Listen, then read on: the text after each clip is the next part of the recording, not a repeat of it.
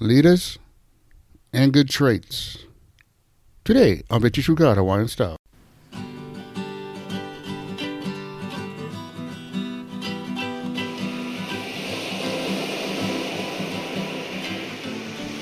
Aloha Friday, everybody. I'm your host, Bottom Mal, and I say thanks for listening to the show. Well, today we're talking about what it takes to be a good leader. It's a good one, guys. You know what I'd like to say right now? I hope you had a good week.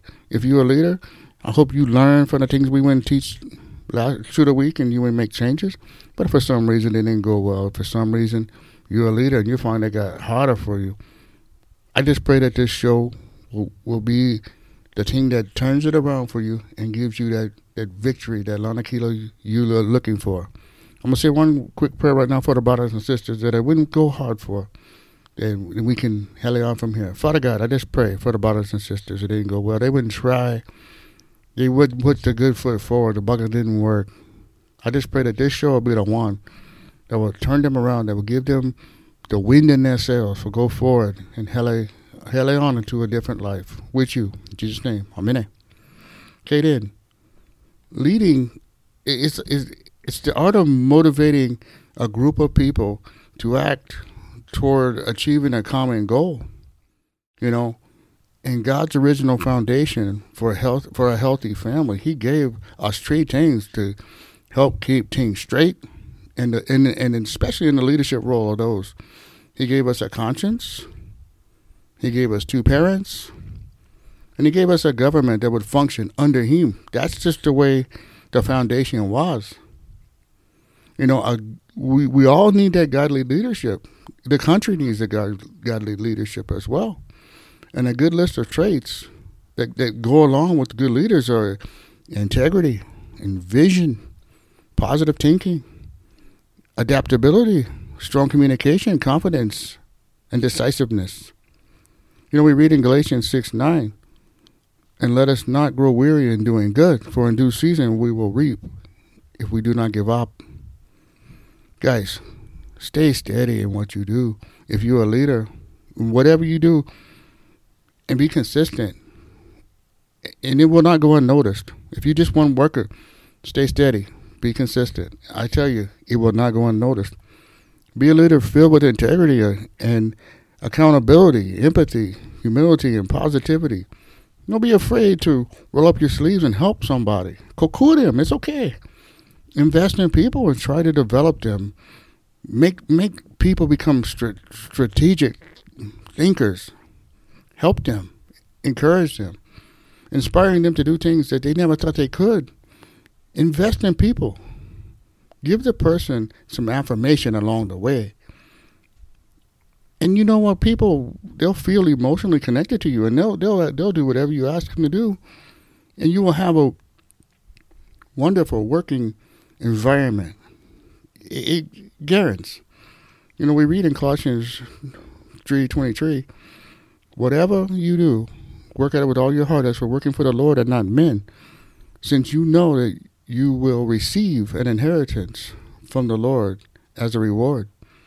This verse is, I tell you guys, it is filled with so much good from the start that it doesn't matter what you do. Just trust with all your heart, and you have this reward waiting for you. God does not lie. He will not let you down. And you know, the thing that's good about this outline is, and the way God would make them, if you're a stay-at-home mom, stay-at-home father, it's okay. Because what you want is balance and a healthy home life as well. These traits work well at home and parenting too, like that. Working with your children, knowing that, having them know that you are genuine and not one phony, is also a good leadership role for you at home. One of the worst things you can do is lead the family and you don't live up to the words you went and say. That is horrible. You get sniffed out quick like that. So the challenge is strive to be godly in whatever you do and whatever you called. Don't aim lower than being Christ-like. Pray for the Spirit to help you be Christ-like in all situations.